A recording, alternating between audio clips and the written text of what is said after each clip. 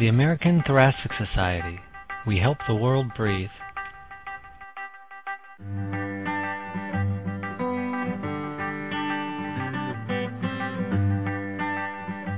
This is Dr. Jacob Yasha Schneider, editor of the American Journal of Respiratory and Critical Care Medicine. Welcome you to a special Blue Journal podcast. Today we'll be discussing this year's Nobel Prize winners in medicine and how those scientists' discoveries and work have revolutionized our community's understanding of the immune system. I am pleased to have with me today Dr. Aaron Chechanover of the Technion Institute of Technology in Haifa, Israel, a Nobel laureate in chemistry in 2004. Dr. Chechanover, this year Nobel Prize were awarded to three scientists for the discovery and contribution to our understanding of innate immunity and adaptive immunity. Can you please tell us in perspective of years, first on innate immunity? As you know, Dr. Bruce Butler and Jules Hoffman were working in two different systems and discovered the first step of the sensing of how our body in cells responds to an attack. Can you elaborate on that, and why was that such an important discovery, and which field did it open after that? Yes, this year's prize in medicine or physiology went to three scientists, two that discovered innate immunity and one that discovered adaptive immunity, and as a matter of fact we can look at it as a continuum. In the past there were Nobel Prizes awarded to discoveries in immunology, but it was mostly, for example, on the structure of the antibody itself and the different cells in the immune system, the T cell and the B cell. This year was more a prize for evolutionary immunology, actually on evolution itself, how the system acts along a timeline and what are the different components that are recruited into the system along the timeline. And obviously the first one is the innate immunity, the immediate response. Once we are invaded by viruses or bacteria, there is no time to synthesize, to generate antibodies, and the body, the organism, has to respond immediately. And for that, a whole system called the innate immunity was discovered, and it was discovered initially by Jules Hoffman in the Drosophila. It was an excellent breakthrough paper in Cell that was published in 1996, where he discovered the homology, striking structural and functional similarity between the NF-kappa B activating systems in higher organisms to a similar system in Drosophila, and he found that this parallel, which were thought initially in the Drosophila to be related to the development, extend to the immune system, and in particular the intracellular component of this dorsoventral signaling pathway are involved in protection of the fly of the Drosophila from fungal infection. And this was an immediate reaction, and he called it the Toll receptor. Actually, initially the Toll gene was known before, and those receptors are pattern recognition receptors because they do not lead at the very beginning to the generation of antibodies. They recognize patterns of DNA, patterns of sugars on the surface of the invading pathogen, and they elicit an immediate response. But then it's time to go further and to evolve a specific response, and the specific response is the adaptive immunity that was developed later in parallel, as a matter of fact, without knowing the first discovery by Ralph Steinman. To Ralph Steinman, let me just mention the first discovery was in the fly, but after a year later, in 1997, Bruce Beutler discovered the same system also in mammals, but it should be mentioned that two other scientists were also involved in this discovery from Yale University, Ruslan Medjidov and the late Charles Janeway, that had similar discoveries. Let me ask you regarding the innate immunity. Can you mention a couple of examples of how does it pertain to clinical medicine, and if you can also extrapolate that to sepsis or bacteria? For example, if there is mutation in Toll receptors, what is the impact of that, and how can that be utilized for the knowledge and potential therapy of patients?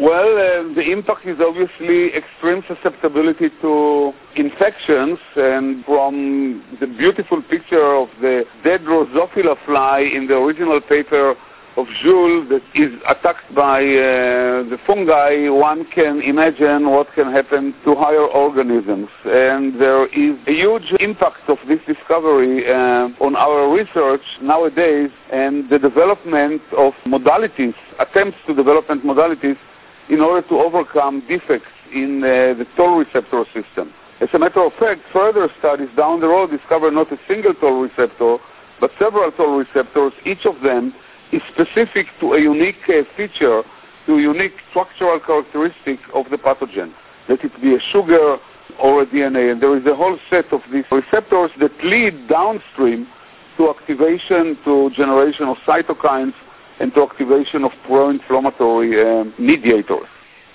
If a person has a mutation or lacking a specific toll receptor, that certainly has an impact, as they will not be able to deal or recognize that specific bacteria or fungi that is attacking through this pathway, and be very susceptible and probably have ominous consequences. Certainly they will be immunocompromised and susceptible to specific infections. We know now that patients with sepsis and septic shock that die young have familiar predisposition. How is that discovery of innate immunity shed light into our understanding of why people die very young sometimes? In many cases, in sepsis, the system is overwhelmed. And though they have a normal innate immunity system, the bacteria or the invaders are overwhelming the system and overcome its ability to act. But on the other hand, one should find modalities to increase the activity, to stimulate the activity of innate system, and by finding such modality, people will be able also to overcome even overwhelming conditions like sepsis. Can you transition us now? Let's say that there is an infection that is recognized. When does the adaptive immunity come into play, and specifically, what has been the dendritic cell's role into the understanding of that process? Actually, as I said, the two discoveries are in continuum, because the dendritic cell, which I'm going to talk about in a minute, is using the toll cell receptor for initial recognition of the invader and then helping to activate T cells and to develop adaptive specific response to the unique pathogen. Now, the discovery of the dendritic cell by the late Ralph Steinman, who died unfortunately 3 days before the announcement of the Nobel Prize, and therefore he will not be able to enjoy this wonderful accolade bestowed upon him, was what typically happens to people that are thinking out of the box. In this century, certainly at the second part of the century, people are not expecting anymore to discover new cells, certainly not via looking at them in the microscope. But lo and behold, Ralph Steinman, who worked at that time in the laboratory of the late Zambil Cohen in the Rockefeller Institute, looked at the microscope for spleen cells, and he found a very rare one type of cell that looked like it has branches and it looked like a tree, and therefore he called it a dendritic cell, derived from the Greek word of dendron, or tree. Gradually, along a work of decades, he insisted that the cell is a unique cell, because people initially didn't believe him that this cell is indeed a unique cell, and he found its function, that this cell is basically kind of a very sophisticated and very sensitive antigen-presenting cell. So the initial recognition of the antigen or the invader is via the toll receptor, but then a specific response is evolving, and the cell is now presenting the antigen in a very specific way. One way is obviously via the ubiquitin system, by cutting the antigen into pieces and presenting them on MHC class 1 molecules, but there are several other ways to present antigen. So this dendritic cell is the linkage, is the missing point actually, between the innate immunity and the activated T cells, and the activated T cells are then getting a very specific and unique order, either to kill the pathogen, the presenting cell, or to generate antibodies. There is another missing link in the middle, but after the dendritic cell and between the final response, But the dendritic cell, the young dendritic cell, before it's being differentiated to its terminal form, is the linkage,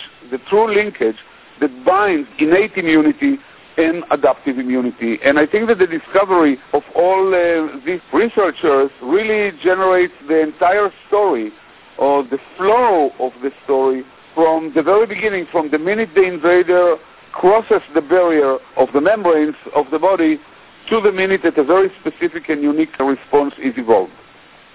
Now, regarding clinical medicine, can you translate those to a specific case, or even how the immune system can attack the subject itself?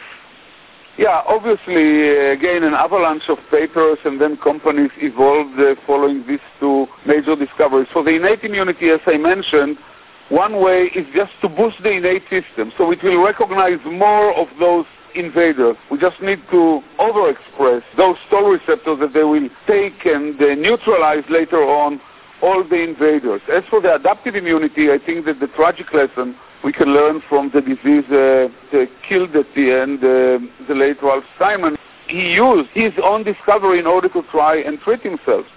And again, he found several ways. One way, obviously, is to increase the number of dendritic cells for research purposes.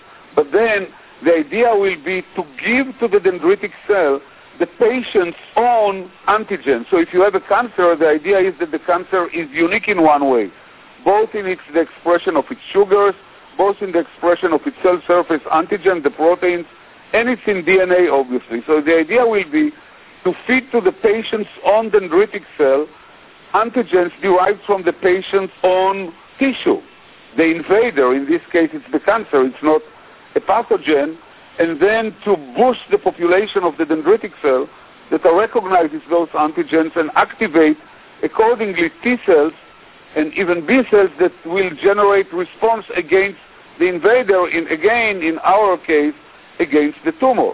And indeed, many people try to help Ralph Steinman, companies and friends, in order to use his own dendritic cell first to multiply them by the methods that were developed by Ralph himself, because this is a very rare cell, and then to generate a response.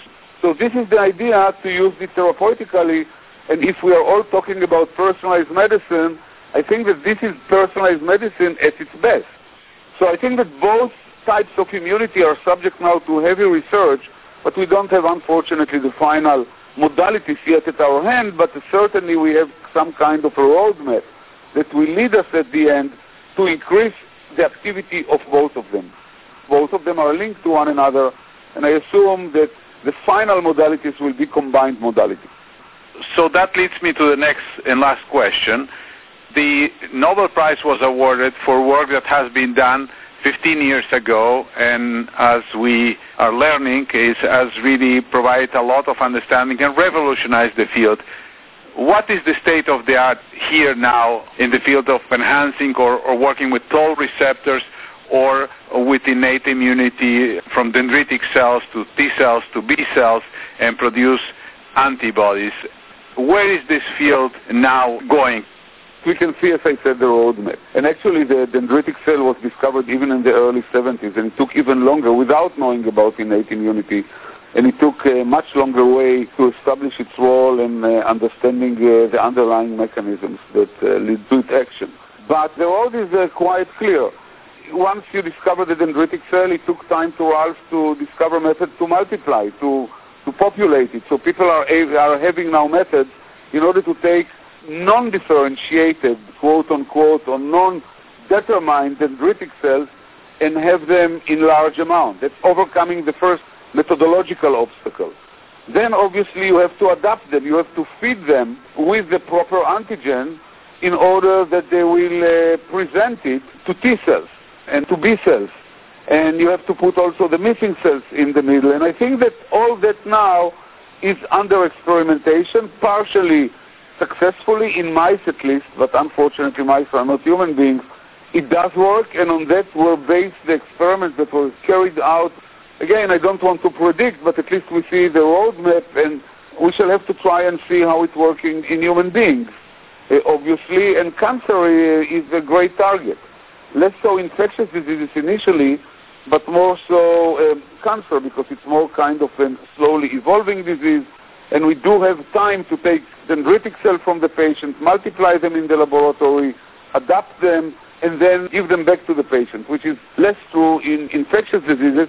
For infectious disease, we shall have to expedite the process, which is still far away. And for innate immunity, again, it will be more of boosting the non-specific reaction, the entire system, which also has to do with the dendritic cell. And the production of large amount of dendritic cells, maybe naive dendritic cells, taking from the patient the few dendritic cells that he has normally, and being able to boost their population and just injecting them back into the patient may be helpful. But for infectious disease, as you know very well from intensive care units, the response has to be very quick because the infection takes over and evolves extremely fast. And I think the difference in timeline poses a major difficulty in the development of future modalities. Any final words that you would like to share with us regarding this specific Nobel Prize award for this field? It's exciting, and it's always exciting, because I think that the Nobel Prize is always given to major, groundbreaking discoveries. And reading at least the story of the late Ralph Steinman, but I assume that Bruce Beutler, Charlie Janway, Ruslan Mezhditov, and others that were involved in the discovery of the innate immunity faced the same problem of non-recognition by the scientific community, specifically Ralph Steinman, that started his observation, his major discovery from light microscopic observation, which is again not the case these days for all these discoveries. And so initially it's very difficult for them to carve their way up. There is no precedent.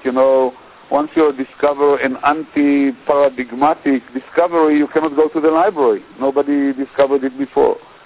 So it's very interesting to read the first difficult days, the disbelief, and how at the end it becomes the mainstream. But I think that this is true to many of these discoveries, and it's very nice and very important also that the Nobel Committee recognized this achievement. The late Ralph Steinman was awarded also in 2007 the Lasker Award for basic medical research, and now we all enjoy the discoveries of all these wonderful researchers